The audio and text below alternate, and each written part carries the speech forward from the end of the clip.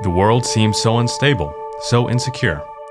Everything is changing way too fast. But there are some things that are steadfast, things that never change. God and His Word. Join us as Pastor Randy Ream shares truths from God's unchanging Word.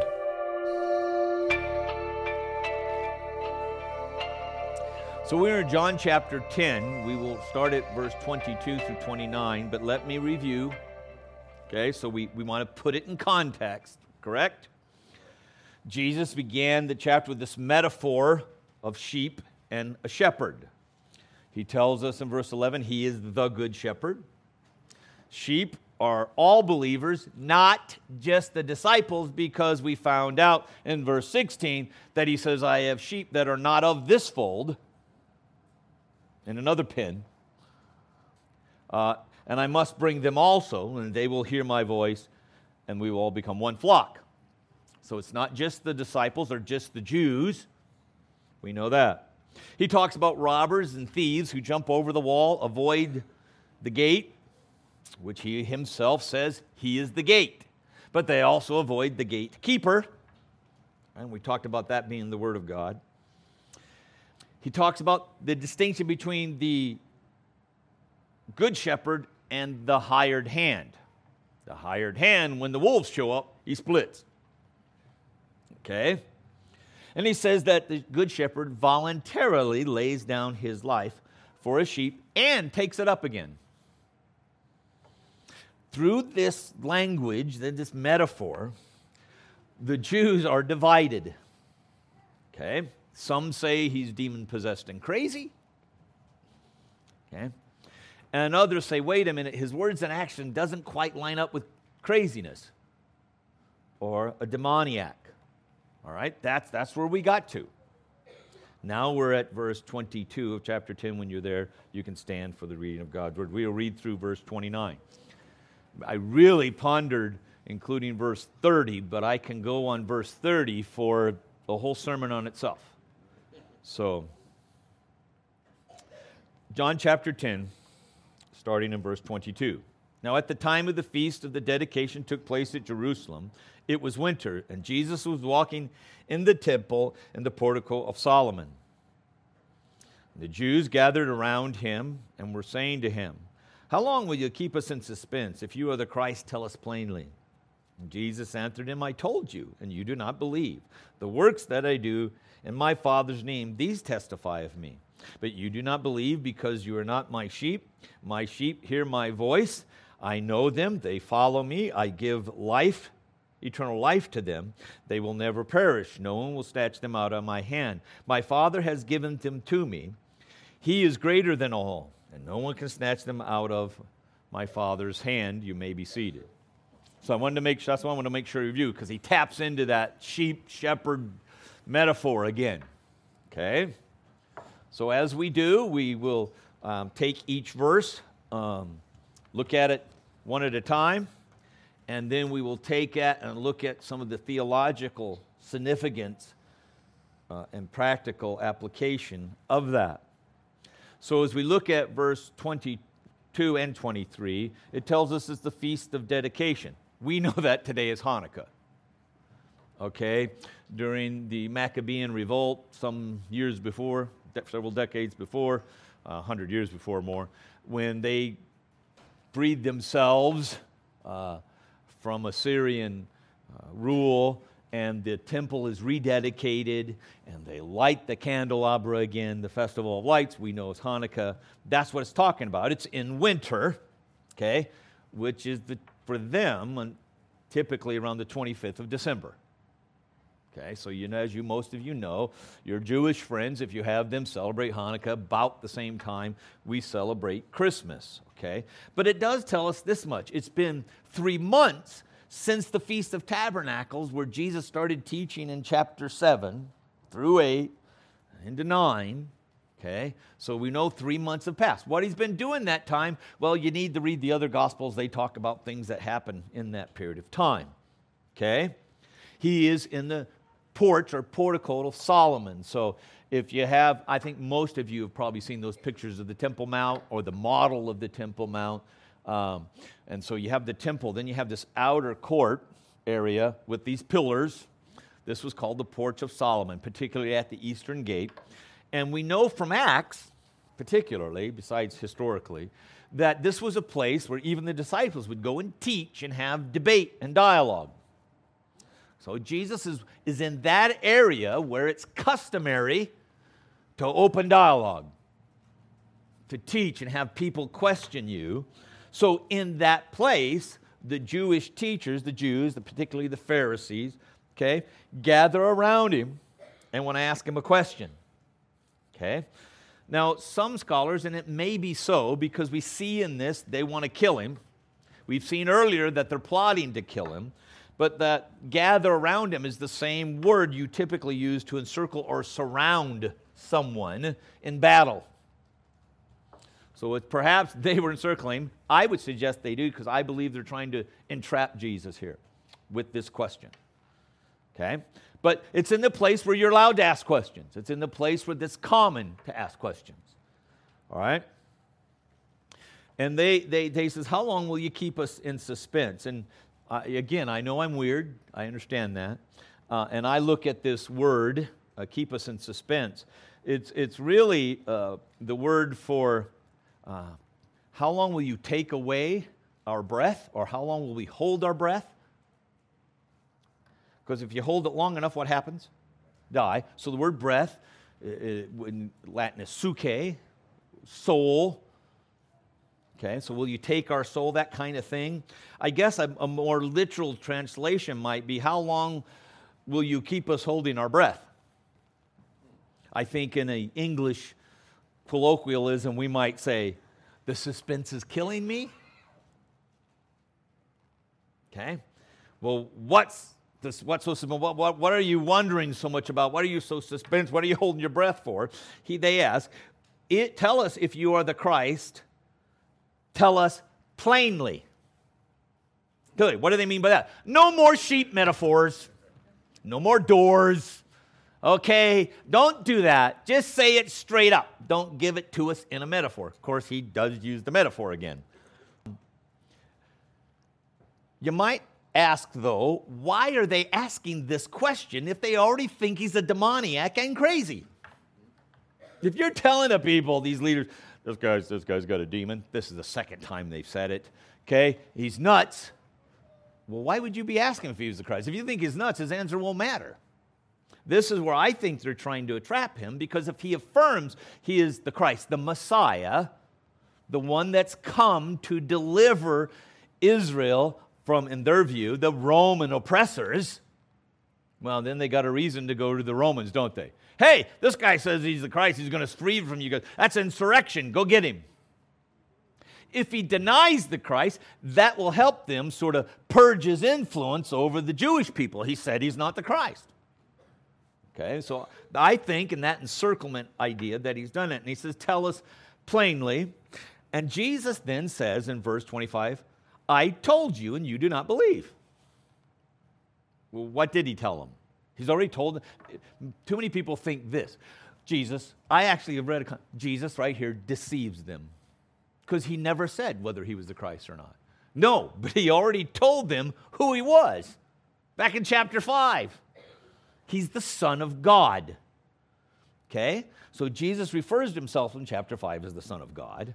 He calls upon the testimony, if you recall, of John the Baptist, his own works, the testimony of God the Father, and the testimony of Scripture to prove that he's the Son of God. He recognizes the real issue is not what you want to trap me in. The real issue is, who am I? I don't really matter what you want to do with it. The people all around here listening need to know who he is. And he says, I've told you before and you did not believe. But this is what causes the core division back in chapter 5, chapter 7, chapter 9, and here is who is Jesus. We're going to talk about that next week. We're going to go through a bunch of scriptures in John, of everything Christ claims about himself. Okay? So I'm just prepping you for that. Bring your pen right fast. But that's really the core issue. But he says to them, I told you You still didn't believe. So why should I bother telling you anything now, if I can add that phrase to it? Okay? Not only did I tell you, but the works I do in my Father's name, which he's brought up already in chapter 5, they're a witness, they're a testimony. Okay? That I am who I told you, and you don't believe. And recall back in chapter 5, he's trying to show them that he's the Son of God. They try to stone him because, and I will quote, you are making yourself equal with God. I want you to understand, we might see it differently. When I say, Judah is my son, nobody here thinks Judah is me. But we didn't grow up in the first century Judaism. How many of you have ever seen the movie or read the book Ben-Hur? Okay, the old movie, Charles Heston. I'm in the middle of reading the book again. Ben-Hur is a Jewish fellow that gets adopted by a Roman eventually. He is referred to then as the son of the Roman guy, not his father of the line of Hur. That's H-U-R. Okay? He is, in every way, that fellow, the Roman fellows, I'm trying to remember the guy's name. Arius, I think, something like that. That's him. When he shows up, and this particular guy happened to be part of the Senate in the book. So when Ben shows up, he shows up not as the name Ben, and he doesn't come as himself. To them, it's one and the same. Our culture don't get that. They recognize when he called himself the Son of God, who is not corporeal, does not have a body, that's been eternal, who doesn't have a wife, who never had relations with. So we read the begotten son, we tend to think that, again, in physical realm. But when you say you're the Son of God, you're saying you're God. And they understood that. Okay? But Jesus then tells them, now remember he says, I told you, my works show it, you don't believe. Then he tells them why they don't believe. Now, I'm going to be straight. This next verse, I could tell you, they actually take what Jesus says and reverse it to the complete opposite of what Jesus actually said. They really do. Most do. Okay. It's going to give an effect, and then it's going to give the cause of that effect, because right in the middle of this statement is the word because or since. Okay? It's a causal particle, hoite in Greek, if you want to know. I'm sure you were looking for that. Here is the effect. You do not believe because. Why don't you believe? Because you're not my sheep. Don't reverse his statement. Too many make Jesus say this. You're not my sheep because you don't believe. They make the believe the cause. That is not what Jesus said. No, you don't believe because you're not my sheep, because he's already said, my sheep hear. And he goes on to say this. Don't flip Jesus' words around. Then Jesus lists some properties or characteristics of his sheep. Okay, look, you don't believe because you're not sheep. Let me explain to you what sheep look like, if I can say it like that.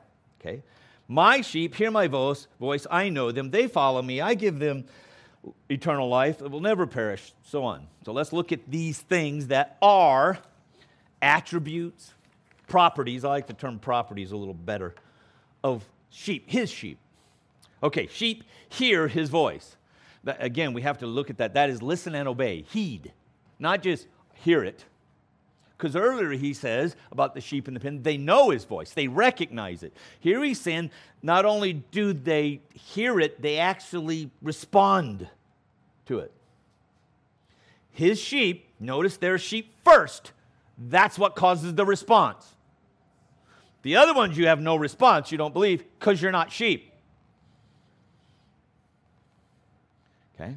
Then it says this, he knows his sheep. Well, I hope so. Okay? Back in verse 3, we found out he calls them by name. We talked about last week the word know. It's not that the good shepherd doesn't have knowledge of all the other things out there. He is omniscient. He knows. He knows exactly how many hairs and has them numbered on my head. As much as he does any unbeliever, he knows the hairs on their head as well, and they're numbered.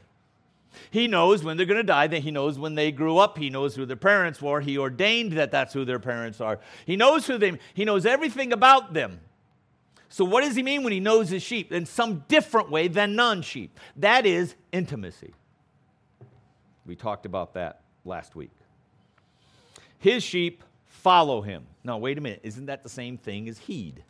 Not necessarily when you look at, but you can look just at an English dictionary. Let me give you a few definitions of follow in English dictionary. To move in the same direction. To live one's life according to.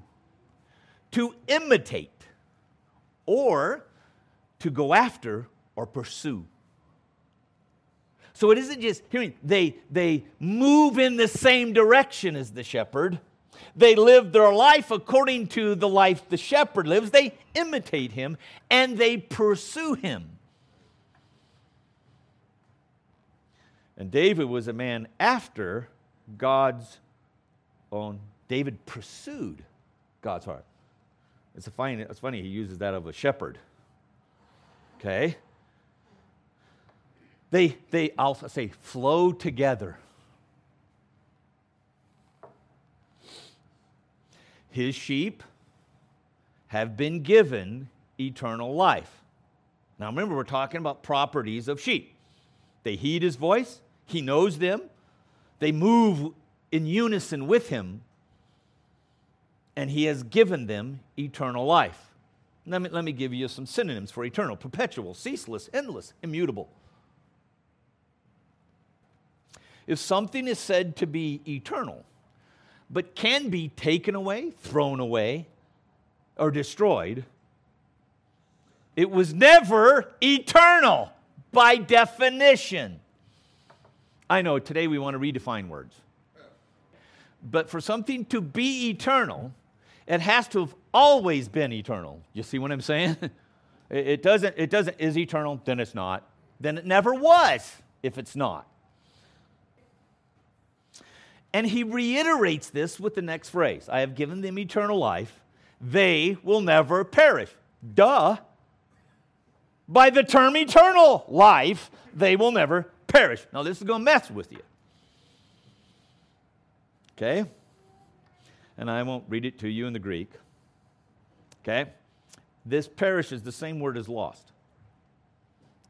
In the parable of the lost sheep, that lost sheep is always a sheep. Didn't stop having the properties of sheepness. Okay? In John 6, when Jesus said, "This is the will of him who sent me, that all that he has given me, I lose nothing." Same word. Well, can you lose it? No, because it'll never perish. It's eternal. He emphasizes that eternal. Well, what do you mean by eternal? It means it'll never be lost. It'll never go away. It'll never be destroyed. And no one will snatch them out of my hand. Listen to these qualifying clauses Jesus puts to the simple phrase eternal life. No, John 3:16, we all know that, right? Eternal life. Those aren't there. Here, he wants to make sure you understand what he means by eternal life.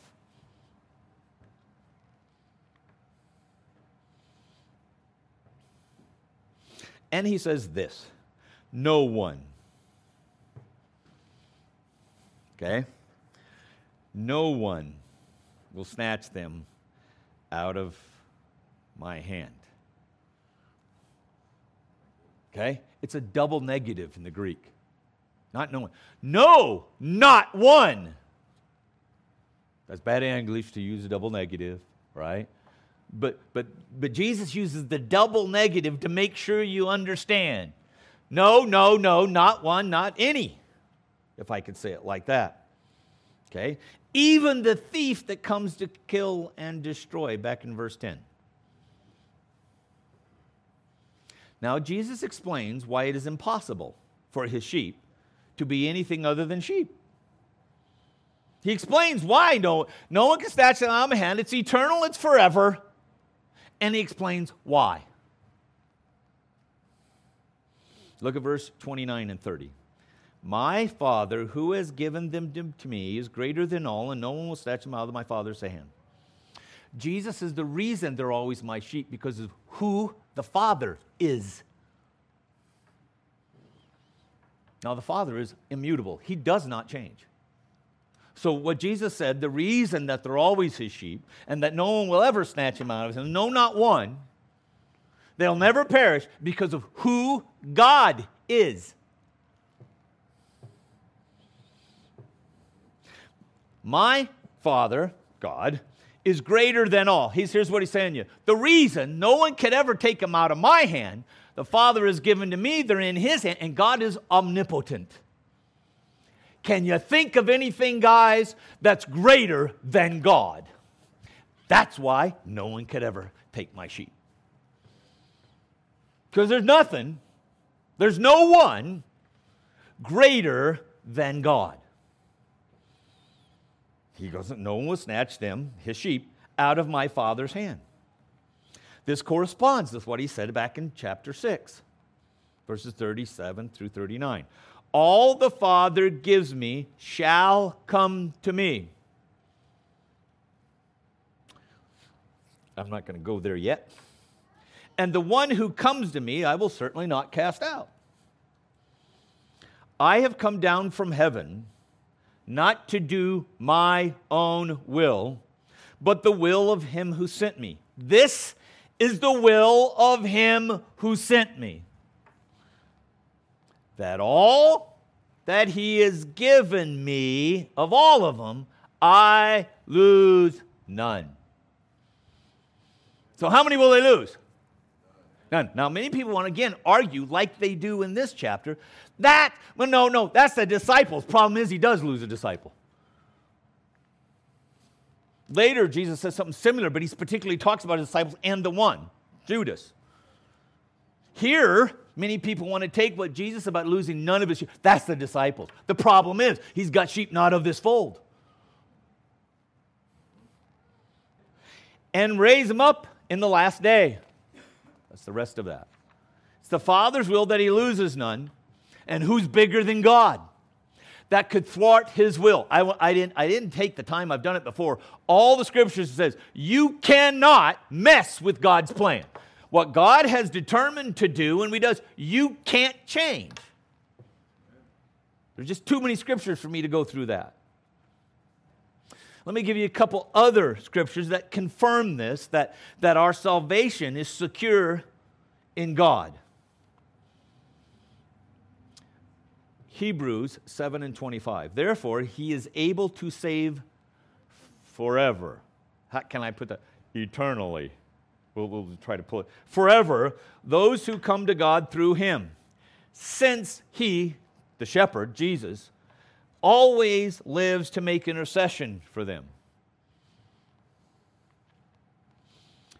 Ephesians 4:30 tells us that those that are God's, the believer, is sealed by the Holy Spirit for the day of redemption. It doesn't say sealed until they mess up enough. Because no one can take them out. They can't not be in the Father's hand. They're sealed by the Holy Spirit. Romans 8:38 through 29. Now, those of you that are here on Wednesday nights, I want to emphasize the fact, in the last part of this, you will hear the word us. You have to ask what question? Who is us? In this particular case, us are believers, not everybody in the world. Romans 8:38 through 29. For I am convinced that neither death, nor life, nor angels, nor principalities, nor present, nor things to come. Did you catch that? Not now, or even the future, nor powers, nor height, nor depth, nor any created thing will be able to separate us from the love of God that is in Christ Jesus our Lord. That is not a blanket statement about God's love for the world in general. It's about God's love for his sheep.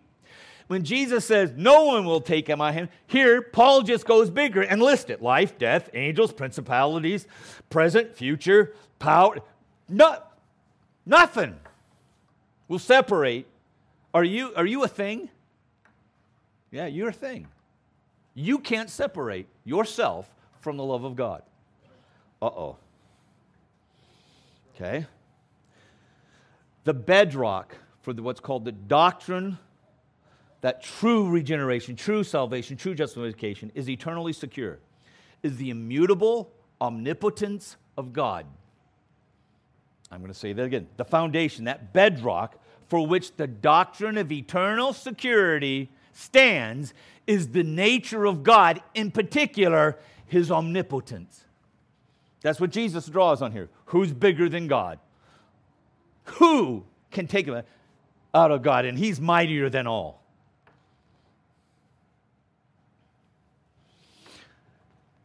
If eternal life is only made possible when you're regenerated, born again, is it something you actually have? I want you to ponder that. Because let's get real. When you come to Christ, and if that can be taken out of God's hands, it isn't eternal. So it's not really something you have. It's just the possibility of having eternal life. Because eternal life happens at the end of knowing what we know of this life. Okay? Is it that God said, I make life possible, or is eternal life a promise from God? And back in John 6:47, Jesus starts this way. Truly, truly, a statement of fact.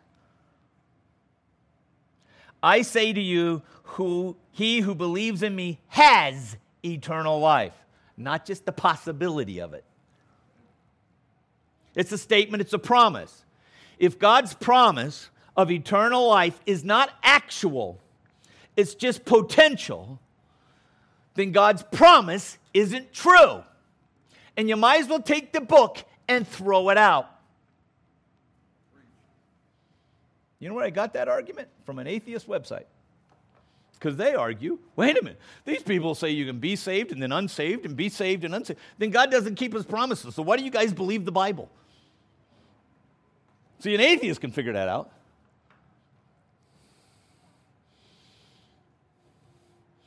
Thus, if the doctrine of eternal security is not true, you cannot count on any of the other promises in Scripture. It's just as much in the beginning, God created. If that ain't true, if Jesus, verily, verily, I say to you, whoever believes in me has eternal life. That's either true or it's not. If it's only possible, and then not possible, if you do enough bad things or you throw it away or whatever term they want to use, then it was never eternal to start with. Because we got to understand salvation is a work of God alone. It's called monergism. One energy, one work. Back in John 6, in verse 44, no one can come unto me unless the Father who sent me draws him. No, it doesn't say, no one can come unto me unless they seek me. That ain't what it says. In verse 29 of that same chapter, this is the work of God. What is the work of God? That you believe in him who sent me. Wait a minute, whoa. Do you mean my belief is God's work? Yeah. Don't you have to believe? But that itself is the work of God. Ephesians 2:8. For by grace have you been saved through faith. This is not your own doing. It is a gift of God. Now, I understand it's talking about salvation, but the gift of God. But salvation comes in belief and faith. And you know what? You don't have that. It's not your doing. It's God's doing. Try to undo what God has done. The Bible says, as long as the earth remains, there will be springtime and harvest and so on. I know there are people telling you that man's going to destroy the world and there won't be any springtime and no harvest anymore. Sorry, God said it. He's doing it. Good luck trying to undo that. What's intriguing, by the way, and I mentioned this to a few people, that history professor guy I was talking about the high Middle Ages. And I'm surprised he's probably not fired by now. He says, I know what they say today, but he says, by the rings of trees, by the seeds, and by everything else, Europe was warmer in the late Middle Ages than it is today. I'm surprised he's still got a job because, he's misinformation about climate change. All right? And he attributes that, by the way, to there's many, but one of the reasons for the population explosion during that 1000 to 1350, Europe's population doubled, which it hadn't done for 600 years, and part of it was the warming, so they can grow more food and this kind of thing. All right? You're not going to undo what God does.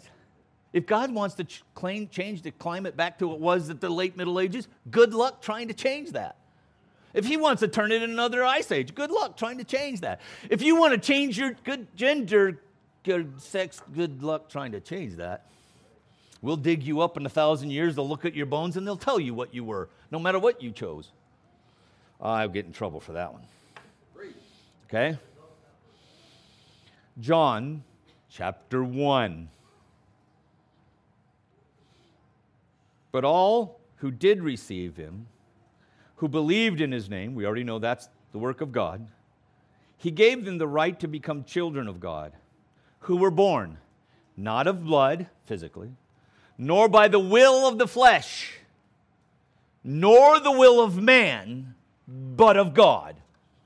Salvation is a work of God. Good luck undoing it.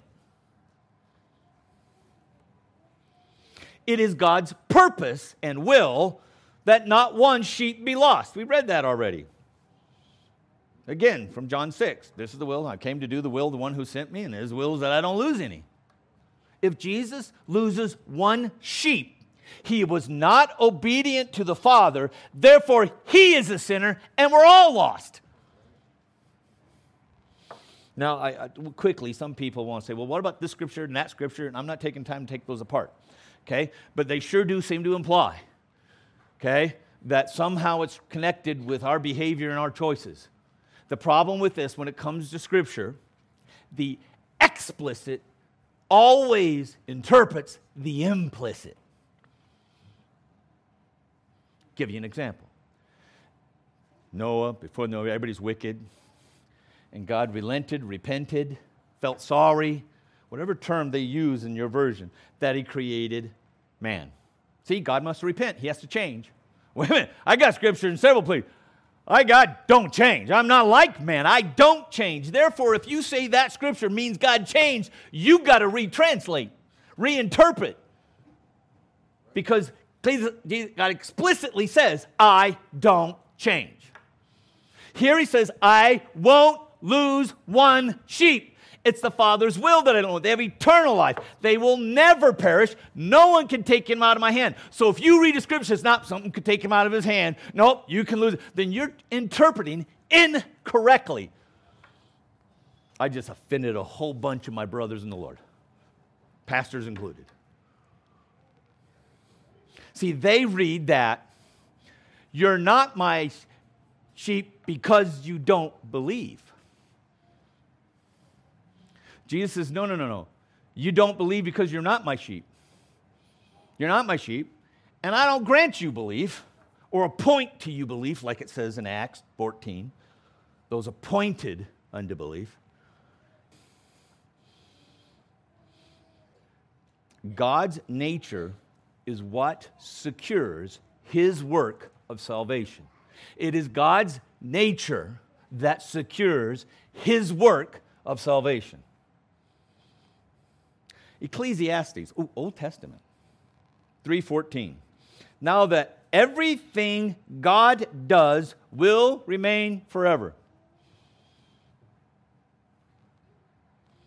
There is nothing to add to it, and there is nothing to take from it. And God who has worked, and God has so worked that people would fear him.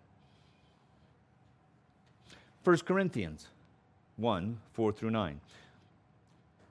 I thank my God always concerning you for the grace of God which has been given to you in Christ Jesus, that in everything you may be enriched in him in all speech and in all knowledge, just as the testimony concerning Christ was confirmed in you, so that you are not lacking any gift as you eagerly await the revelation of Jesus Christ, who will also confirm you to the end, blameless in the day of the Lord Jesus Christ. God is faithful, through whom you were called into the fellowship of His Son, Jesus Christ. Wait a minute. Well, how do I know I'm going to be held blameless to the end? Because God's faithful. God cannot be unfaithful. It is not within His nature. It's not possible. Philippians 1 and 6. For I am confident of this very thing, you Philippian Christians, that He who began a good work in you will complete it by the day of Jesus Christ. He either will complete it or He won't. He starts it, it doesn't get finished. 1 Peter 1, 3 through 5. Blessed be the God and Father of our Lord Jesus Christ, who according to His great mercy has caused us to be born again, to a living hope through the resurrection of Jesus Christ from the dead, to obtain an inheritance which is imperishable, undefiled, and will not fade away, reserved for you in heaven, who are protected by the power of God through faith for salvation, ready to be revealed in the last time. Ephesians 1 and 13. Yeah, Scripture. What an idea. In Him you also, after listening to the message of the truth, the gospel of your salvation, having also believed, you were sealed in Him with the Holy Spirit of the promise. Not sealed with the Holy Spirit of possibility. He just makes eternal life possible. Hebrews 10 and 14. For by one offering He has perfected for all time those who are sanctified.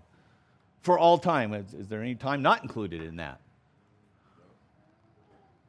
Philippians 2, 12 through 13. So then, my beloved, just as you have always obeyed, not just in my presence only, I read these so you get it in context, not only, but now much more in my absence.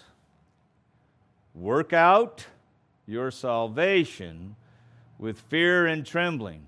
Notice it does not say maintain your salvation. No, let that salvation come out and show up in you. Okay?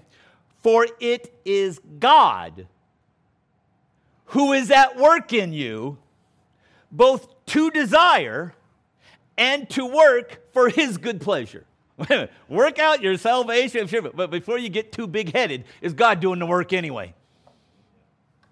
Before you think you can do those good works all on your own, you understand it's God doing it anyhow. 1 Thessalonians 5, 23 and 24. Now may the God of peace Himself sanctify you entirely, and may your spirit and soul and body be kept complete, without blame, until the coming of the Lord Jesus Christ. Why? Faithful is He who calls you. and he also will do it. If he at all says you have eternal life, and an end of life comes, and you stand before God and you don't have it, he was not faithful to his word.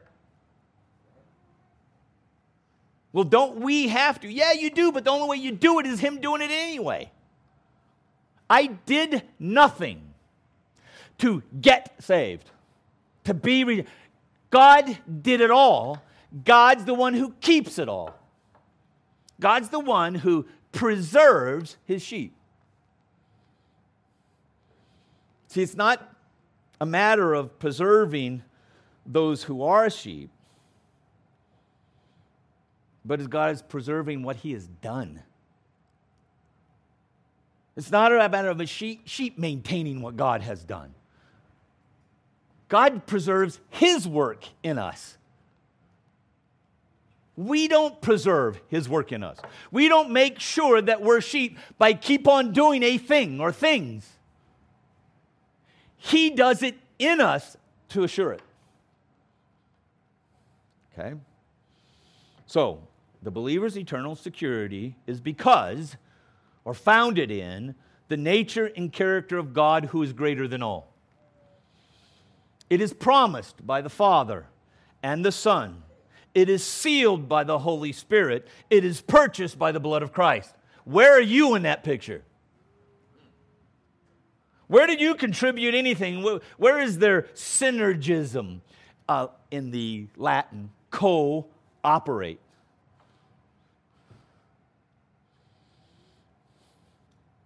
Yeah, but you have to believe to have eternal life. You're right, but I go back to what I previously said. Salvation is the work of God alone. Therefore, belief is the work of God alone. Faith is the work of God alone. If you don't believe it, hang around. Come on Wednesday nights as we work our way through Ephesians. Okay? 1 John 2:24. Okay? Well, wait a minute. I got a friend. I had a friend, and they came down front, and they did their thing, and for years, they lived this way, and now they're an axe-murdering, racist, pedophile, embezzler, whatever you want them to make them out to be. There is such thing as false converts. That's where we're looking at John 2:24. The one who says, I have come to know him, but does not keep his commandments is a liar. The truth is not in him. Okay? It's God who works in our desires and our will to be obedient to him, to heed his voice, to follow him. He's the one that does the work. God's word assures the true believer. Not your actions, because you will mess up. 1 John 5, notice both of these have been from the same author as we're in now, 11 through 13. And the testimony of God is that God has given us eternal life, and this life is in his Son. The one who has life, some of you may have memorized this if you've ever done Navigator's thing, okay? The one who has life, or the one who has the Son has life. The one who does not have the Son does not have life, because God is life. I started that way today. Okay? These things I have written to you who believe in the name of the Son of God, so that you may know that you have eternal life. So you can have the possibility, if you keep it all right, of having eternal life. No, I wrote all these things, and this is John speaking. God had him write these things so you would know that you have eternal life, because that eternal life is in the Son. It's because of who God is, not because of who you are, what you've done. I know, I can hear your brains. Yeah, but I believed, I had faith. I'm sorry, you don't believe, you don't have faith unless God gives it to you. You weren't smarter than the guy sitting next to you or the lady sitting next to you. Okay? I know we have a problem with that. We talked about that before. Okay? As a benediction, I want to read to you from Jude, only one chapter. So Jude 24 and 25. Now to him who is able to protect you from stumbling, to make you stand in the presence of his glory, blameless with great joy. To the only God, our Savior, through Jesus Christ our Lord, be glory, majesty, dominion, authority, before all time, now and forevermore. May him who is able to protect you, to keep you from something, to make you stand in his presence in the end. That's why he gets the glory when you stand there. Not because, I kept it pretty good. I stayed pretty much in line, God. I'm glad I'm here. I was able to keep my salvation and my eternal life by doing the right things till I got here. Well, praise to you. But we will stand there and recognize this. I did nothing to get it. I did nothing to keep it, to preserve it. And any good I did do was done because you were working in me to start with. That wasn't me either. So all the glory belongs to him. Let's stand. Now, some will argue that this gives people license to sin. Then you don't get it. You didn't hear what I was saying. Because it's God's will, and he gives you the desires and the work and the... Okay? You don't understand. When he regenerates you, he gives you different desires, and you don't want to sin. Will you? Uh-huh. In a given moment, you'll choose something else over God. Okay? But it's God that's doing it. You can take the glory if you want, but I wouldn't recommend it. Just pick one of the Old Testament kings that thought they deserved the glory instead of God. Father, I thank you that your word is true, your promises are guaranteed, and you promise those who believe have eternal life. And if somehow, God, I could uneternal it, we recognize that it never was. God, we stand here today knowing that you, who you are, is what makes our eternal destiny sure.